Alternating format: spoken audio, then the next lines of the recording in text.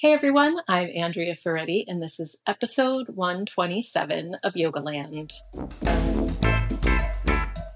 Jason is back again this week. Hi, Jason. Hello.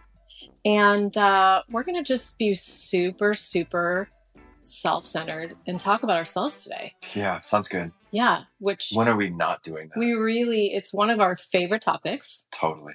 But I think first we're actually going to announce that you are doing a teacher training in San Francisco again next year. Yes. Yeah. So every year I do my 300-hour training. I've been doing it in London and San Francisco. It's also happening this year in Hong Kong. But I want to let everyone know, just a quick shameless plug, that this is it's just really super awesome training every possible way. And it begins in February 2019. But the early bird registration is coming up. We're about a month out from the early bird registration price. So that is November 15th. Okay. So that's when it is. Yeah, that's soon. So tons of info online. Will you link it in the show notes? Sure. Okay. Sure. So Yep. Come join me. It's at Love Story Yoga in the Mission. You do parts of it now. I now do some Yeah. talks and presentations. Yeah. And you will not be my guinea pig group, which is No. also kind of nice for you because I think I learned a few things and will calm down a little bit in my presentation of things. You think so? Maybe. Do you think you are uncalm? Yes. Yeah. Well, that stands to reason. I mean, anytime you get up in front of a group of people and you are talking about something for the first time, Totally. you're going to have a little bit of adrenaline or a little bit of like, am I reaching them? Is this helpful? Is this making sense? But it's been great for me because now I feel like I understand the teacher's experience more and more as time goes on. And we still get it. The teachers still get that discomfort, right? We had that conversation really recently. I don't know when episode posted. Ago. Yeah. About teaching and just having nerves. And in some ways it's just really hard to stand up and talk for 60 or 90 minutes without the nerves. Just literally, to some degree, it's a little bit of the necessary fuel to do what we do. Yeah. And speaking of nerves. Oh, man. Were you nervous? Were you nervous 10 years ago today when we got married? Because that is part of the reason, you guys, that we decided to have this conversation about ourselves. I wasn't kidding about that because it's our 10-year wedding anniversary. 10-year wedding anniversary today. Yeah. Yeah. And whose idea was it? It was yours. Not my idea to get married. That was your idea. Right? Yes. A very good idea, mind you. I was 36 years old. I was ready. I was 21. I mean, mentally. Yeah, maybe. emotionally. Yeah. No, it was my idea to have this conversation. Yeah. Because yoga is kind of it's a centerpiece that has, I think, informed both of the ways that we are. Mm-hmm. And it's also been our subject matter for so long. Yeah. And if it weren't for yoga, we probably wouldn't have met each other. I know. It's crazy. Like so much of our narrative, one way or another, as a couple, revolves around this wild and sometimes weird world of yoga. So the answer to your question, was I nervous? Of course I was nervous. Really? Of course. Yeah. I mean, yeah, what's there not to be nervous about? But here's the thing. I'll keep it as simple as I can say, which is, this might be kind of odd for people to hear, but I actually really don't like attention and I don't like being in front of people. Yeah. Except for in the one situation where I'm doing my specific job. Mm-hmm. And the only reason that I like it in this situation is because I've gotten really used to it. Mm-hmm. I've just gotten used to being in front of people, but I wasn't nervous to be married to you. I was nervous to get married. Yeah, that's what I was wondering. In front of others. Yeah. You know what I mean? And just that display. But even, like when speaking of trainings, right? Even the sort of the tiny bit of ceremonious part at the end where I hand out certifications. Oh. I get really nervous. Oh, that's so cute. I get so nervous. So cute. I don't like it. You're not a ritual person. I'm not a ritual person. When we first met, it was like, what is your problem? Because I come from a big Italian family. Right. And there's a lot of ritual. I mean, I was also, the background of my family is also Catholic talk about ritual. Like there's so much. Well, I was involved in those rituals too. I mean, Yeah. smaller family, but going to mass, all that. But it was just never something I felt comfortable with. Yeah. You Yeah. know, Yeah. which is strange because I'm so into routine. I know. Like one of the things that I'll tell people about, because I travel so much, let's say I'm doing a weekend workshop, or let's say I'm doing a 3-day thing, or even a 5-day thing. Let's say I arrive, and then on the first day of classes, I go to a restaurant that is close to the studio for lunch. And I have a meal that is even just passable. Every day that I am there, I will go to the same place and order the exact same meal. Because my life is so erratic from day to day or week to week, that peripatetic is a good way to describe it. Okay. Mm-hmm. It's one of my favorite words. Thanks, editor. I'm always searching for consistency within the sort of the vast sea of change, which is a very yogic thing, by the way. But ritual where other people see me, mm-hmm. It's difficult. I don't think that it's about the quote unquote vulnerability. Like, I don't have a difficult time being vulnerable, but maybe it is. I don't know. I think in part, I'm just going to put this out there because it'd be so interesting to hear if other people respond similarly, because I often do get confirmation on region from listeners. It's almost like your ultimate Midwesterner comes out. It's like, don't make a big deal about it. Let's not make a big deal about it. It's just not a big deal. It's like, we're just going to go back out to the farm and drive the tractor and do our daily work. And we don't need to dress up in our fancy clothes. Yeah. Whereas Italians are like, I want to be as fancy as possible. Yeah, I guess so. Oh, your leg broke? Okay, that's okay. That's too bad that happened. Let's just tape it up. Yep. You're good. And mostly keep doing most of what you can do. Without really talking about it. Oh my gosh. Well, I'm glad to hear that you were not nervous about the marriage, because I didn't think you were. And we were definitely not, by the time we were getting married, we were pretty comfortable with the idea of being married. But I understand and I was thinking about this today. I wasn't comfortable getting engaged. And what I was trying to do was trying to figure out, like, what was that about? Because the assumption, I think, so often, I think especially with men, is that it's a fear of commitment. And I don't know for me if it was a fear of commitment. I think what it was is a fear of complication. I was kind of thinking about, like, it was kind of a fear of complication and a fear of responsibility. So I don't know if that's also commitment, but it was sort of like the fear of, like, agreeing to kind of forever and always making decisions that are not just self-involved. Yeah. It's the layer of complexity, I think, that was just unnerving. Sure. I mean, I'm going to say something. I'm not worried about offending you, because we offend each other all the time and we still love each other. But I'm going to say something that I hope doesn't offend the male listeners out there. But it's what I think is true, which is I think that it's not a fear of commitment for men. It's a fear of growing up. It's a fear of, like you said, responsibility. Yeah. And, I think that at least in American culture, well, all over the world, women have to grow up a lot sooner and faster than men, because physically we're more vulnerable and we're not protected as much under laws. And I don't mean to go so deep and dark, but it's just the truth. I mean, women are really, from a very young age, it's like, you have to be careful of this, and you have to watch out for that, and you have to work harder than that person, and you have to, it's like, and maybe there is also, who knows, a biological imperative. There was for me, of wanting to have a kid, and you're just like so aware. You're so aware that your body's changing, and men just don't have that as much. I think they do at a certain point.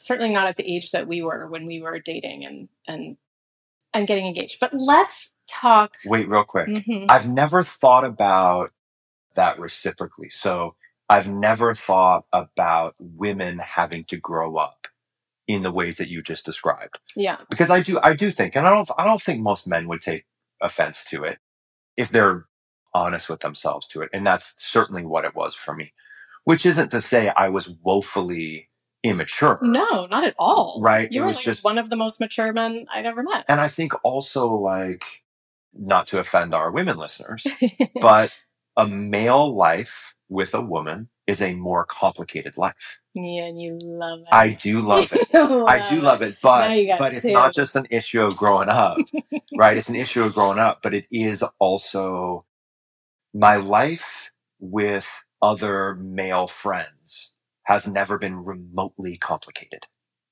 My life with women partners, it gets complicated. I think just in some ways, man, are we really good?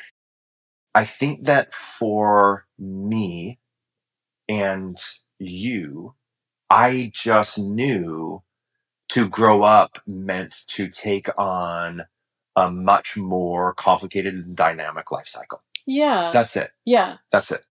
Since you sort of brought it up, I think it absolutely makes sense that a male-female relationship can be more complex than a single-sex relationship. That's just, or I would say maybe like a romantic partnership is by nature more complicated than a friendship, right? Than any friendship. But let me ask you this. I actually feel like our relationship is not that complicated. It's not. Okay. It's actually not. No. It's not. It's I'm not. like, we get each other pretty well. Totally. And so for me, I think in past relationships, I will own up to the fact that I was probably pretty complicated, especially as a younger, more insecure woman who felt like I was with partners who didn't understand me, didn't really love me the way I felt like I wanted to be loved, or, I felt insecure in my own right. But I felt like with you, I feel like I've been like a pretty decently uncomplicated partner because I have such deep trust and connection with you. Yeah, I also think that the other layer with that is our day-to-day personalities work well together. Mm-hmm. You know what I mean? Like, you and I at our root have pretty similar worldviews.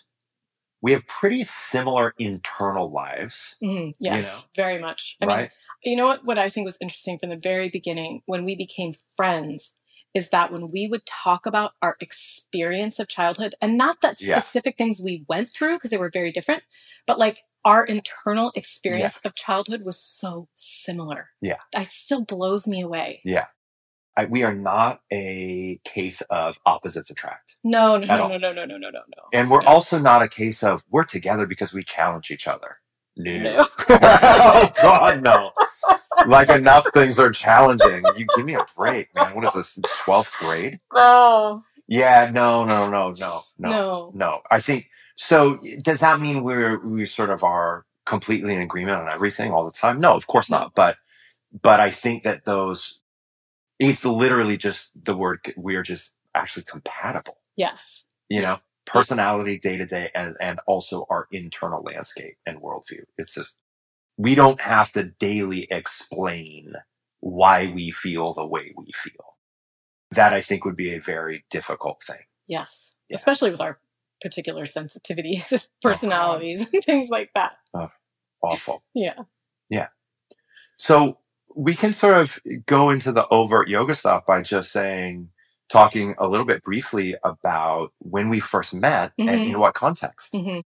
That's not just extremely self-indulgent. That's kind of interesting for listeners. Yeah. Because we've navigated a lot of different terrain as friends. Yeah. Right? Mm-hmm. So we met how long ago? 15 years ago, would you say? Oh, gosh. I was 29 when I started at Yoga Journal. I met you a couple weeks in. So that would be 17 years ago. 17 years. Mm-hmm. Okay. Mm-hmm. So at the time, the Yoga Journal office was in Berkeley. Yes. It was on University or like University in Shattuck? I think. Anyways, it was in Berkeley. And I was teaching, I think, 1 day a week of classes. Mm-hmm. So I came in, I think it was Wednesday morning, and there were 2 classes in a row at that time. There was the beginner's class and there was the advanced class. And I think the beginner's was an hour and the advanced was an hour and 15 minutes. And I had gotten that job because John Abbott, who was the owner of Yoga Journal at the time, was taking my classes at the Mindful Body, which is a studio in San Francisco. And he asked me to take over classes for a period of time for Amy went on maternity leave Amy went on maternity leave. Amy Stone. Yeah. Yeah. So Amy Stone went on maternity leave. So they needed a long-term sub. So John hired me to be a long-term sub. And then when Amy eventually came back, they just added another class. Oh, nice. Okay. Mm-hmm. So I don't remember how long I was teaching those classes before you came to class, but not Just a that few months, long. maybe? Yeah, I think just a few months. And talk about nerves. You know, I was a really green teacher at the time. I was really 27 years old. Was I 27 years old? You were. If I was 29, you were 27. Yeah, 27. So, you know, I was pretty green at the time. I had been teaching for a couple of years, but relatively green. And I remember when you came to class and you had been practicing Ashtanga yoga. Well, right? Yeah. And I had just finished my teacher training. So you, or I was in the middle of my teacher training. I don't think you were in a training. Yes, I was. Oh, I okay, didn't start. okay. I didn't start at Yoga Journal till the end of my teacher training. Okay. So yes, I had been an Ashtangi, but No, I mean, I thought you had finished your teacher training. Oh, I think maybe I had just finished it. Yeah. I meant you. I don't think you were currently Okay. in training. So you were practicing Ashtanga. Mm-hmm. I don't remember what we were talking about, but I do remember our first conversation in the yoga room. Really? Yeah. Okay. Yeah. Do tell. Oh, that's what I was saying. Let's I don't. No. I don't remember. Oh, you were just so struck by my beauty Exactly. that you can't remember the content of the conversation. I only remember glow. Let's give the people what they want. Well, you know, you were so struck exactly by this petite Italian. Yes.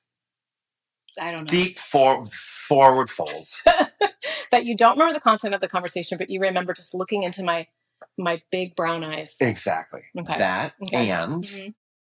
Was Catherine Arnold the editor-in-chief at the time? Yes. So Catherine Arnold, editor-in-chief at the time, she had an ongoing sacred iliac issue. Yes. And so I feel like one of the issues that we talked about early was you had a significant SI issue. That is so funny that you remember that. My teacher training flared up a major SI issue for me. So yes, you are correct in remembering that. So I remember that. So that was it, right? Yeah. That was it. And also, like, I think because, I don't know that I was overcompensating that much, but because I was in the environment of being a relatively young teacher teaching at Yoga Journal to the editorial staff and the conference staff, I was really insecure. But I knew a lot about dealing with SI joint issues. So that was probably something that I keyed in on. Mm. You know, like if you had talked about like tennis elbow or, you know, whatever it was, like something that I had really no knowledge of at the time. I don't know that I remember it, but I remember this because of that. That's hilarious. And then, so I was teaching that class regularly, right? And you came pretty consistently. Oh yeah. When I got to Yoga Journal, there was class 3 days a week. All the teachers were great. Like you said, they had a beginner class and an advanced class. And I was definitely at that point in my life, like wanting to take an advanced class. So, oh God, I loved those classes. I mean, the middle of the day, 3 times a week, I would get to do really great yoga with people who were equally invested in the practice. It was amazing. I came all the time. Yeah.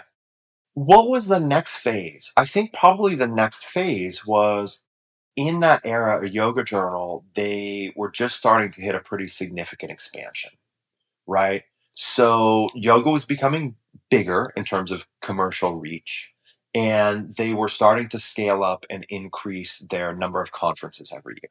I think the next phase was I started to work on teacher content for the website. So I tapped you along with a bunch of other teachers to write some stories for the website, which you later won a Webby Award for, which you lord over me for years and years. And so I can just remember like getting to know you in a work context. And also, like, I can literally remember having lunch with you one time. I think it was at that Nepalese place. It was. And we shared momos. Yes, momos. And I can remember discussing the assignment for the web pieces, but I can also remember picking your brain about teaching because I was teaching part-time and I was flailing. I was like, I am terrible at this. I don't like to talk in front of people. What do I do? How fast do I go? Right. So I can remember that too. So I did that before writing in the book for you. Yes, because I started at Yoga Journal on the web, and then after about a year or so, I moved over to print. Okay, I remember that. I was thinking that the first editorial relationship we had was for the basics. No, I think then it was called Beginners. Because I worked with you a little bit on the web on those shorter pieces, I knew that you had the thought process to be able to write for the magazine. I could take direction. That's why you wanted to. Exactly. that's why you knew you wanted to marry. I was like, that guy's going to be my husband someday. He's good at taking direction. Yeah.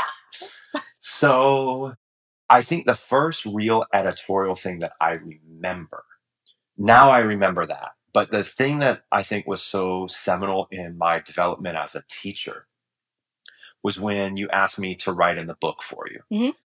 My first assignment was triangle pose. Mm-hmm. And looking back, man, that was a hard assignment. The first one's so hard.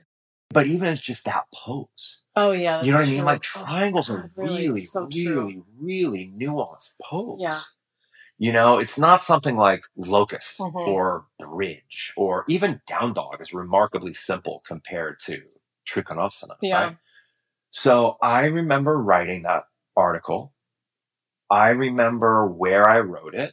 I remember where I was living. I remember the color of the room. I remember like everything about it. And I remember submitting it to you and having no real editorial experience in my background. And so I essentially thought I would write this thing and then you would publish it. That's so cute. Yeah. And that was just your audition too. Because, was it my audition? Yeah, because somebody, I'm not going to say their name, but somebody else auditioned as well. Boo. I'll tell you later. I have no idea. Oh, no, you can't do that. No, I'm joking. So, anyways, I remember submitting that. And then I don't know how long it took, but I remember getting it back. And I remember the Word document. Track changes. Red. It was the first experience I ever had with track changes, which to this day, I still don't understand how they work. It's pretty terrible. It's horrible. Yeah. But I remember the only couple of words that were left in black were like articles. It was like Trikonasana. It was just all a word massacre. But I remember I was flipped out. I just thought like this is because, you know, as yoga teachers, it's almost never that we get feedback. Direct feedback. Negative feedback. Yeah. So you never really, because as yoga teachers, we're off on these weird islands.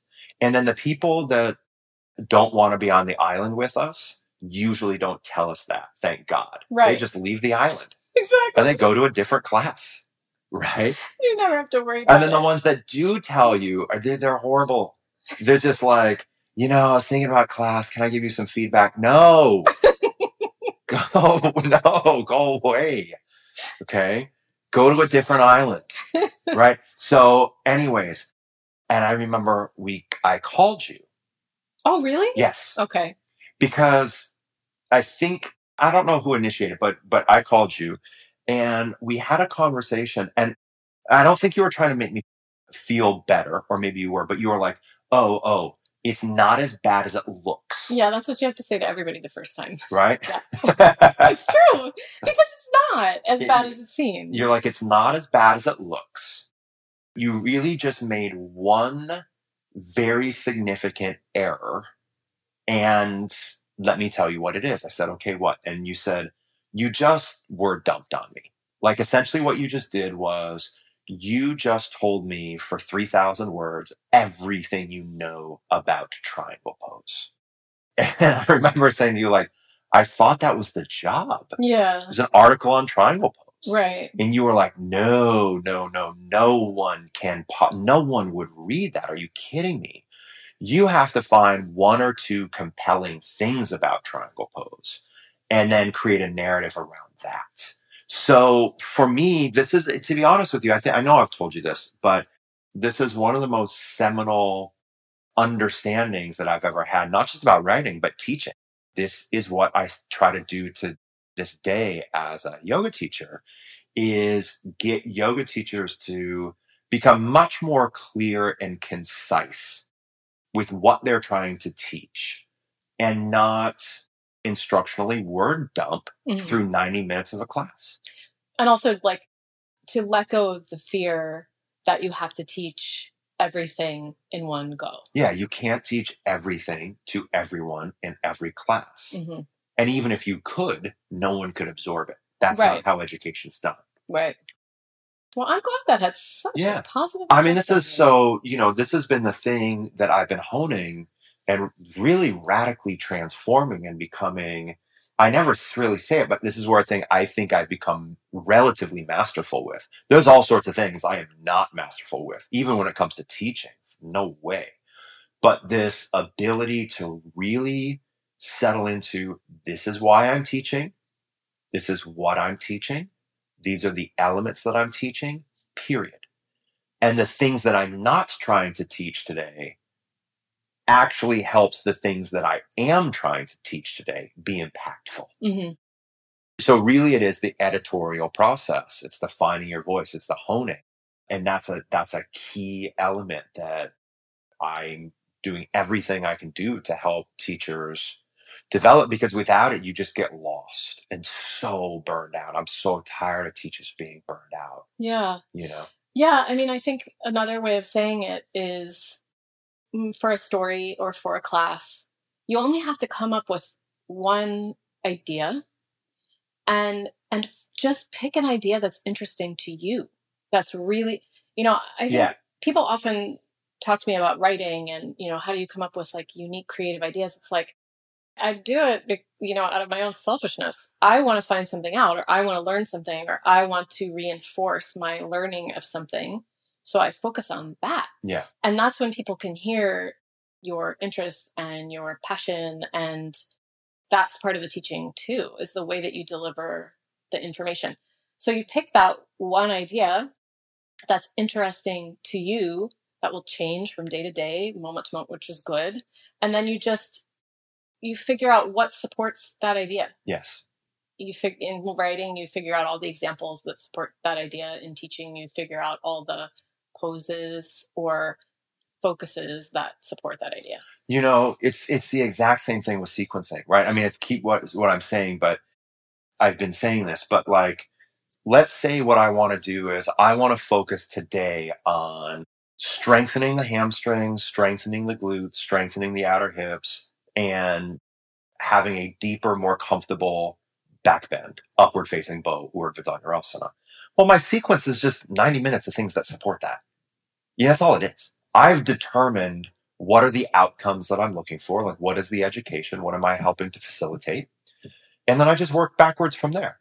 And instead of finding examples, for me, I'm just finding actions, easier instances in which my students can access those parts of their body and do that thing to build the familiarity and the understanding. So when it comes time to do Urdhva Dhanurasana, those things can work as well as those things can work today in that person. That's it. It's the same thing. Supportive evidence. Yeah.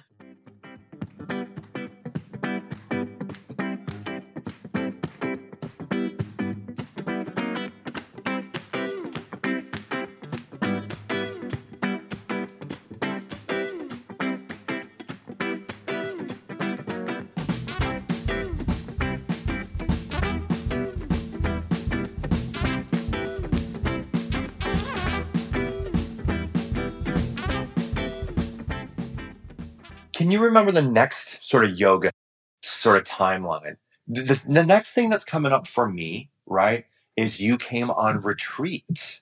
Oh, yeah, in Cuba. Right? In Cuba with Renee. Renee LaRose, who's a friend of ours and who used to work for Yoga Journal as well. And also, I don't say a great friend, but someone I respect and have a ton of affection for. A colleague I haven't seen in a while, Baxter Bell.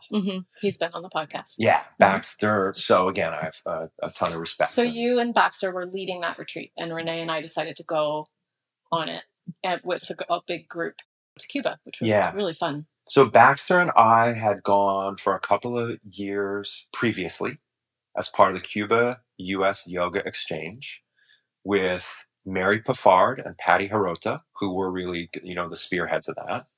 And then on the Cuba side, Eduardo Pimentel. And then also Rodney. So Rodney Yee had done I think Rodney was on one of the years with us, not both of the years. I know, or something like that. But so we went down, we complimentary. We trained a group of 40 Cuban yoga teachers. Mm-hmm. It was awesome. Mm-hmm. Really, really amazing, really formative for us. And then so and when the US to Cuba people to people visas opened up for a narrow window, they opened for a narrow window. Mm-hmm. We were able to get an educational visa mm-hmm. where we took a group of, it was like 15 or 20. Yeah, 15 or 20. Yeah. So Baxter and I took about 15 or 20 Americans down on a retreat in Havana. Mm-hmm. And we stayed at a big hotel. And the morning classes were taught by Baxter or I. And then the afternoon classes, Andrea's looking at me puzzled. Some of the afternoon classes Some of them maybe were taught by Cuban teachers. Yes. Gosh, how do I not remember yes. that? I feel terrible that I don't remember that. Yeah. So that was a really awesome thing. And you and I totally bonded on that. That was when there was an overt crush. I was just going to say that. I mean, we had a really clear, good friendship. We had established like a good friendship. Our personalities got on really well. We were both super into yoga, but I don't think that yoga defined the majority of our conversations. You know what I mean? Yeah. So we worked well and consistently professionally together. And the thing that to me that's still interesting is that we had these sort of dual roles where I was your teacher. You had other teachers, but I was your teacher in the classroom. But in terms of power dynamics, you had more leverage than I had in the yoga world. You were an editor at Yoga Journal. This was before social media. Yeah. This was before you could be the beautiful person in the beautiful pose in the beautiful place and just self-create your own narrative. It was before the whole world could see your calves in action. That's right. Yeah. So really what this was you and I were able to go back and forth of where you were learning from me in the classroom. I was learning from you in the editorial process. Like you were my boss in that situation. Yeah. And we had developed a really solid friendship. Yes. And then we went on Cuba. We went to that trip and just totally bonded. Do you remember that? This is sort of a strange aside, but do you remember that one Cuban teacher that kind of fell in love with me? Yes. You thought that was so hilarious. Yeah. He kept proposing marriage to me. Yes. That was very sweet. Yes. So it was very sweet. I found those photos the other day. I think I told you this. Yeah. I'll post it on social media with this episode. And I remember the very first night, I was so excited to go to Cuba. I was so excited. And in college, I spent a semester at UCLA and I lived with 2 Cuban girls, 3, and then became friends with their whole extended group of friends. I dated a Cuban guy. You know, I had this totally romantic vision of Cuba. Never thought I'd be able to go. And so I was so excited to go and to be there. And we got there and it was the first night and we all had a meeting. You had a meeting with all of us. And it was like this very kind of boring, like administrative meeting, just explaining like, we're going to get up at this time and we're going to get on the bus at that time and we're going to go do this. And afterward I was like, I want to go do something fun. I was just at that age, you know? Yeah. And it was you and I and Renee and then Jenny. Yes. One of us was probably I don't remember her last name, but she lived in the East Bay. Yes. Yeah, okay. It was probably me who said, let's go get ice cream. Okay. And you like very directly said to me, Andrea, I'll take you to go get ice cream. I remember where I took you. Oh, really? Yeah. Yeah, well, it was just like one of the best ice creams I've ever had. It was so fun. Yeah. Yeah, because Cuba's just beautiful. When we got back from that trip, that's kind of where, for me, I start to lose the timeline a little bit. Were you coming to my classes? Were you coming to public classes of mine? And you went to a class with Rodney with me, right? That was long before. Okay. That was long before. Okay. No, I can remember now that when we got back from Cuba was my phase with someone else. Got it. That shall remain nameless. And I was in a relationship at the time as well. Yes. I thought I was going to marry this person. I mean, it was a year-long thing. It was a big disaster. He ended up going back to Thailand and entering the monkhood. Now that is a claim to fame, if there ever was Yeah, one. That yeah. I dated a guy who decided instead of moving forward in the relationship, he'd go become a celibate monk. Yeah, I have some. So that phase, I was really off in that world, and you were in your world. And then that our two relationships ended, I think, like fairly close Yes. together Yeah, they within did. 6 months or Yeah. so. Yeah. And so you saw your window of opportunity That's it. and you took it. So when we started dating, I don't feel like you and I never felt like your yoga teacher, No, right? no. So this is one of those things of like, because we had such a dynamic existing relationship, I never felt like you were my student. Like, No. and I guess I in definitely, we had so many conversations where I felt like I was still learning from you, but I can remember Sure. just having one conversation, really maybe a month into our relationship, when we were sitting at my table on Dolores Street, at my old kitchen table. I can remember saying to you, I think it's probably a good idea if you don't do any adjustments on me in public classes anymore. It just, I don't know why. It just felt like it was time to erect a boundary yeah. for whatever reason. Yeah, it just Yeah, didn't that it makes just sense. didn't make sense to me anymore. Yeah. And you kept coming to class, but you came to class on like Saturday mornings. Yeah. Because in some ways, again, like that was social hour. Mm-hmm. You know, like there's just a big group of us. Mm-hmm. It's really the only.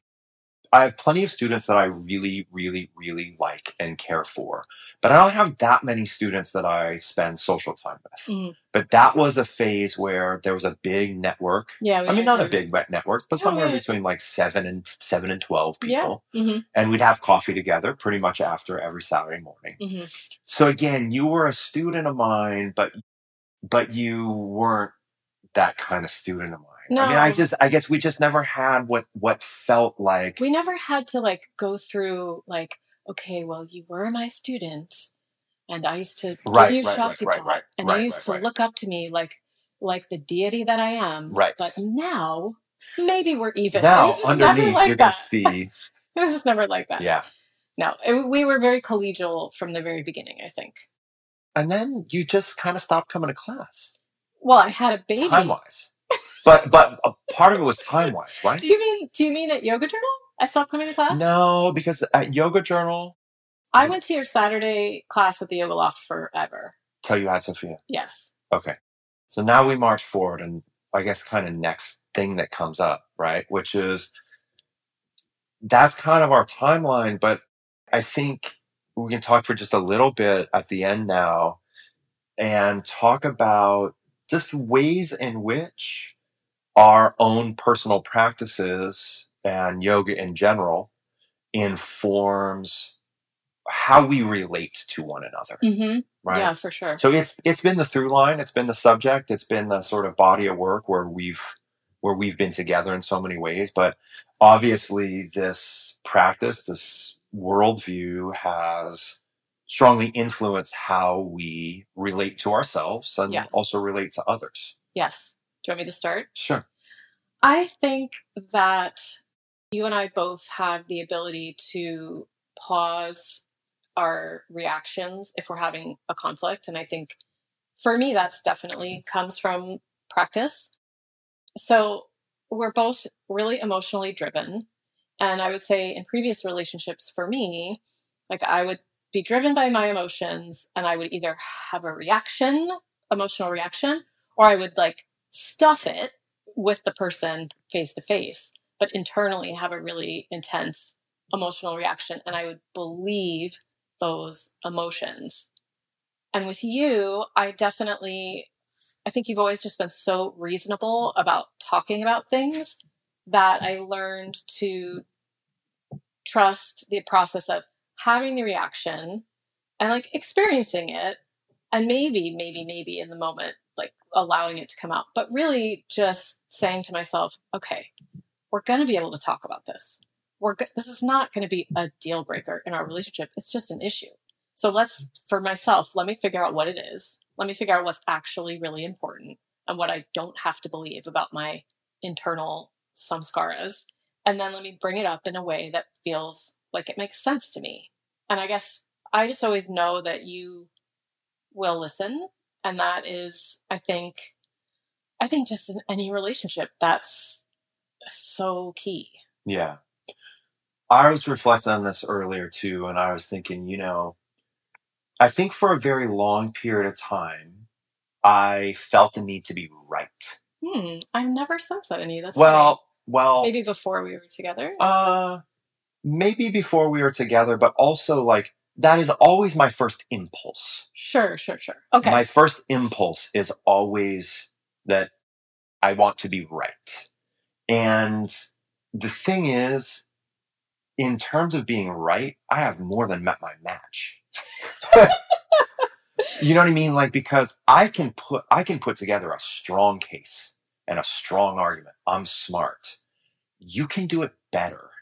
Wow. So, right? So I think to some degree, I started to, both with yoga, but also in our relationship, I just started to realize that I wasn't always right. Right? I wasn't always right in my view of something. I wasn't always right in how I was projecting a situation to be. Yeah. Right? And so in order to just fight for what's right in order to be what's right was I started to learn was often not the correct thing. Yeah. Because I wasn't always right. I started to see that more and more clearly. Right. And I also have I think for me, I am extremely nice and polite and kind, but I do not suffer fools well, and I do not back down to anything. I have a very quick temper when I feel like I am being misjudged or misunderstood or a situation like that. And I feel like with our relationship over the years, I realized that you're never having a conflict with me because you are being like overly impetuous or like if there is a conflict, you have a very good and clear reason why we have an issue that needs to be addressed. Right. Right. And I think that because I have so much respect for you, that if we're having some sort of conflict, I'm able to step back and say, this is not an irrational, unreasonable person. Right. Oh, that's nice. Yeah. So I have to take this seriously because I might not actually be correct. Yeah. Or there's more than one correct. I understand there's more than one correct, but I think it's not just that I've become more kind and understanding to others. I think that has happened, but I think it's actually more than that or less than that, however you qualify it. It's that I have such a particular respect for your intellectual honesty and your sensitivities that I feel like if you have an issue with something, there is an actual issue that needs to be addressed. It's not the musings of a crazy person. Well, that is very nice to hear. No, I mean, seriously, it is very nice, very nice to hear. Also nice to hear that you don't think I'm a crazy person. But I think we both are super emotional. Yeah. Right. And so there are times where you or I are just a little overly heated. Yes. Right. Yes. Or a little overly wound up about something. Yeah. Tight or like. And it needs to cool a little bit. So maybe sometimes the degree of things you and I are a little off. We sort of or overemphasize the degree of something. Sure. But I feel like when there ever actually is some sort of issue or conflict, there actually is something that needs to be addressed. Right. You know what I mean? That it isn't something that can just be casually ignored because someone feels a particular way. Yeah. Like there actually is a sticking point that needs to be addressed. So I can't just assume I'm right in the way I feel. This person is wrong. I have to say, no. If this is happening, this is actually a thing. The degree of that thing, who knows? But this is a thing that actually deserves It's interesting. attention. We've been married 10 years. And when I think about our relationship, after having listened to you say that, I feel like the movies and the media portrays relationships getting harder as time goes on and people getting bored or people getting just, I don't know. That's the narrative in movies we grew up with. And I think listening to you say that, I realized that, yeah, you're right. In the beginning of our relationship, I wouldn't say that you always wanted to be right. You just happened to be more rigid about things. Like you had a harder time meeting me in the middle about things at that time. And you are so much more, you have such a better malleable, like putty in your hands. ability to compromise. And so that to me is like the beauty of a longer term relationship, is that Right. you learn those things about each other. And I will say that I've learned two things. Do not bring up every single thing that bothers you, Andrea, because you will drive him insane. And well, because there's more. No, I got it. I mean, not more. That's more on me. Yeah.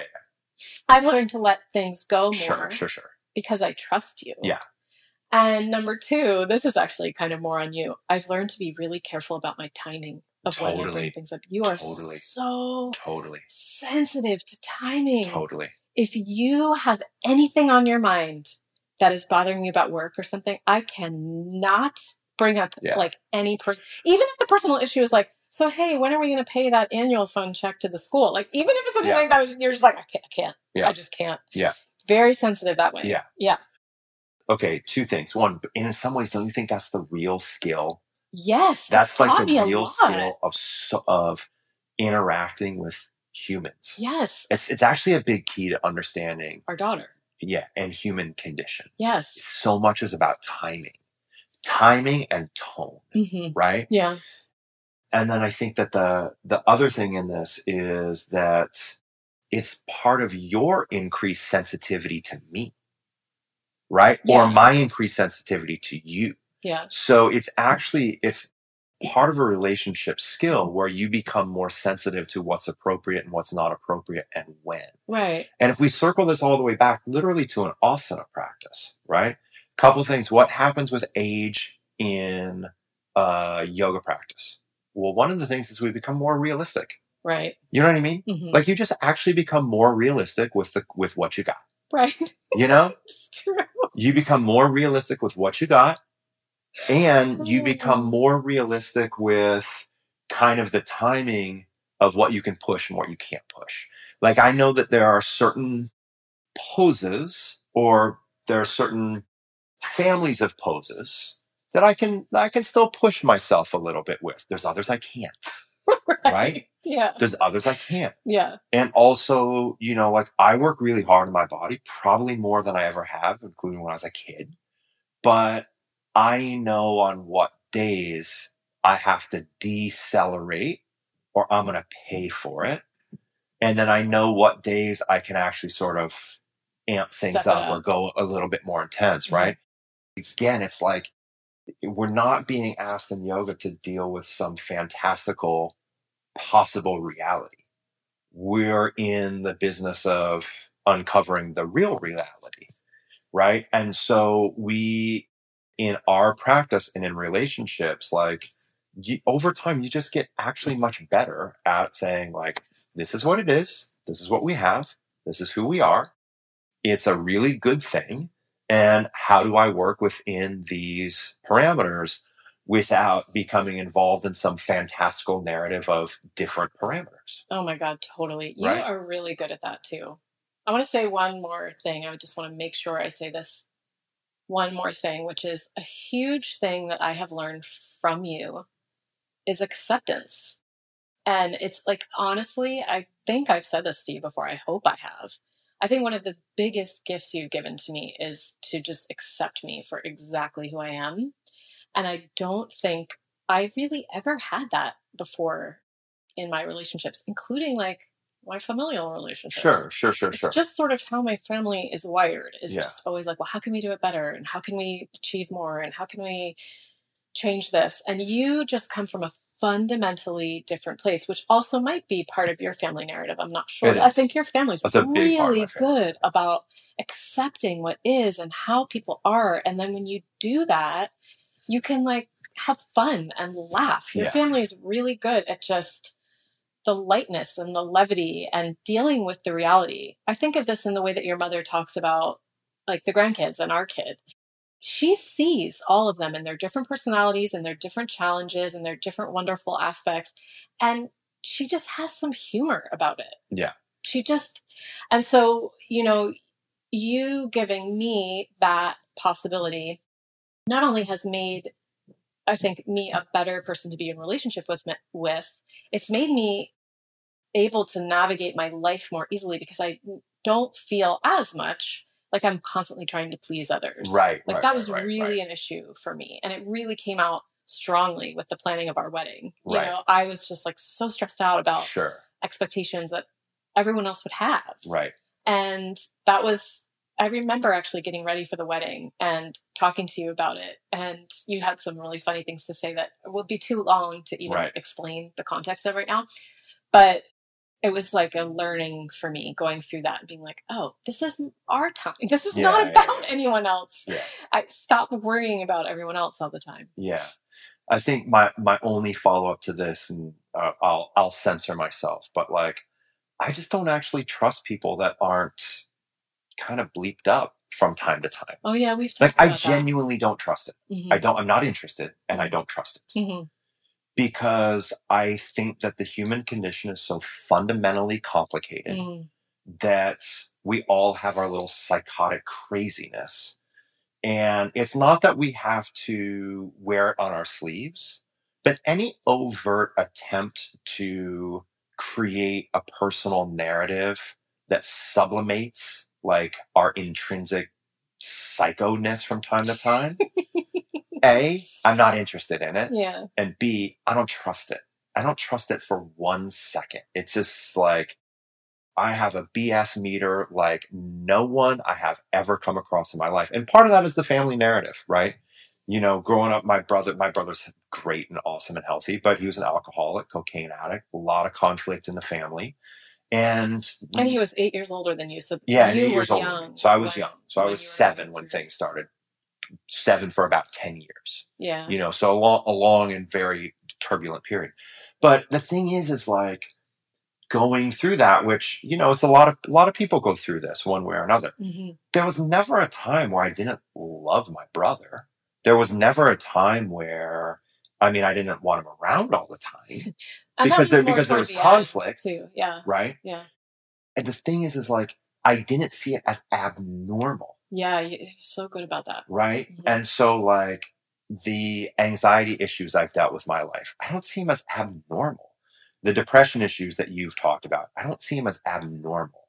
When I'm having anxiety about, a workshop or this or that, I don't see it as abnormal. I see all of these things as just intrinsic things to the human condition to manage. Mm-hmm. You know what I mean? So it's not, I've never been attracted to an absence of this stuff because I don't believe it exists. I've not seen it. I've not experienced it.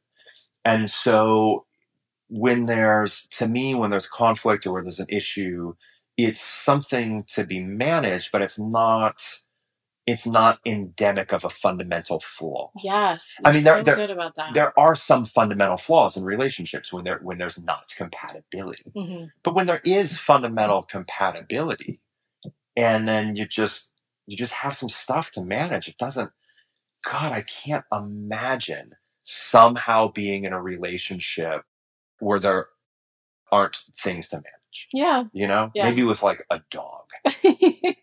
You know what I mean? Yeah. But even then, not for me. Yeah. Yeah. I have issues. I have my own issues with dogs. So thanks. Yeah. And then I'd say the next thing is I mostly stay in this relationship because of the media access to Yogaland. Because as you said, I always have had more leverage in the yoga community than so not true. This is an audience. Funny to it's an audience. It's all a masquerade. Yep. Yep. We have a daughter's room. We work out of. That's it. Yeah. I love you. I love you too.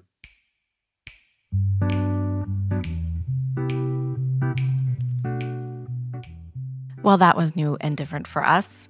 Thanks as always for listening. I will put show notes at yogalandpodcast.com/episode 127, and I will post some photos of us in Cuba. I dug some up, and they're pretty darn cute, if I do say so myself. I've a really weird haircut. Just warning you. If you're enjoying the podcast, don't forget to rate and review. Of course, I read every review, and it inflates my ego, just as Jason did, telling me how important, or what did he say? I have more leverage than him in the yoga community. Hilarious. He knows exactly what to say, which is why we've been happily married for so long. But truly, it does make a difference, and I do appreciate it from the bottom of my heart, and I love hearing from you in all the different ways that I hear from you. I just got back from retreat in Hawaii with Jason and met a few of you, and it's just really delightful to feel like there's a community out there. So until next week, enjoy your practice.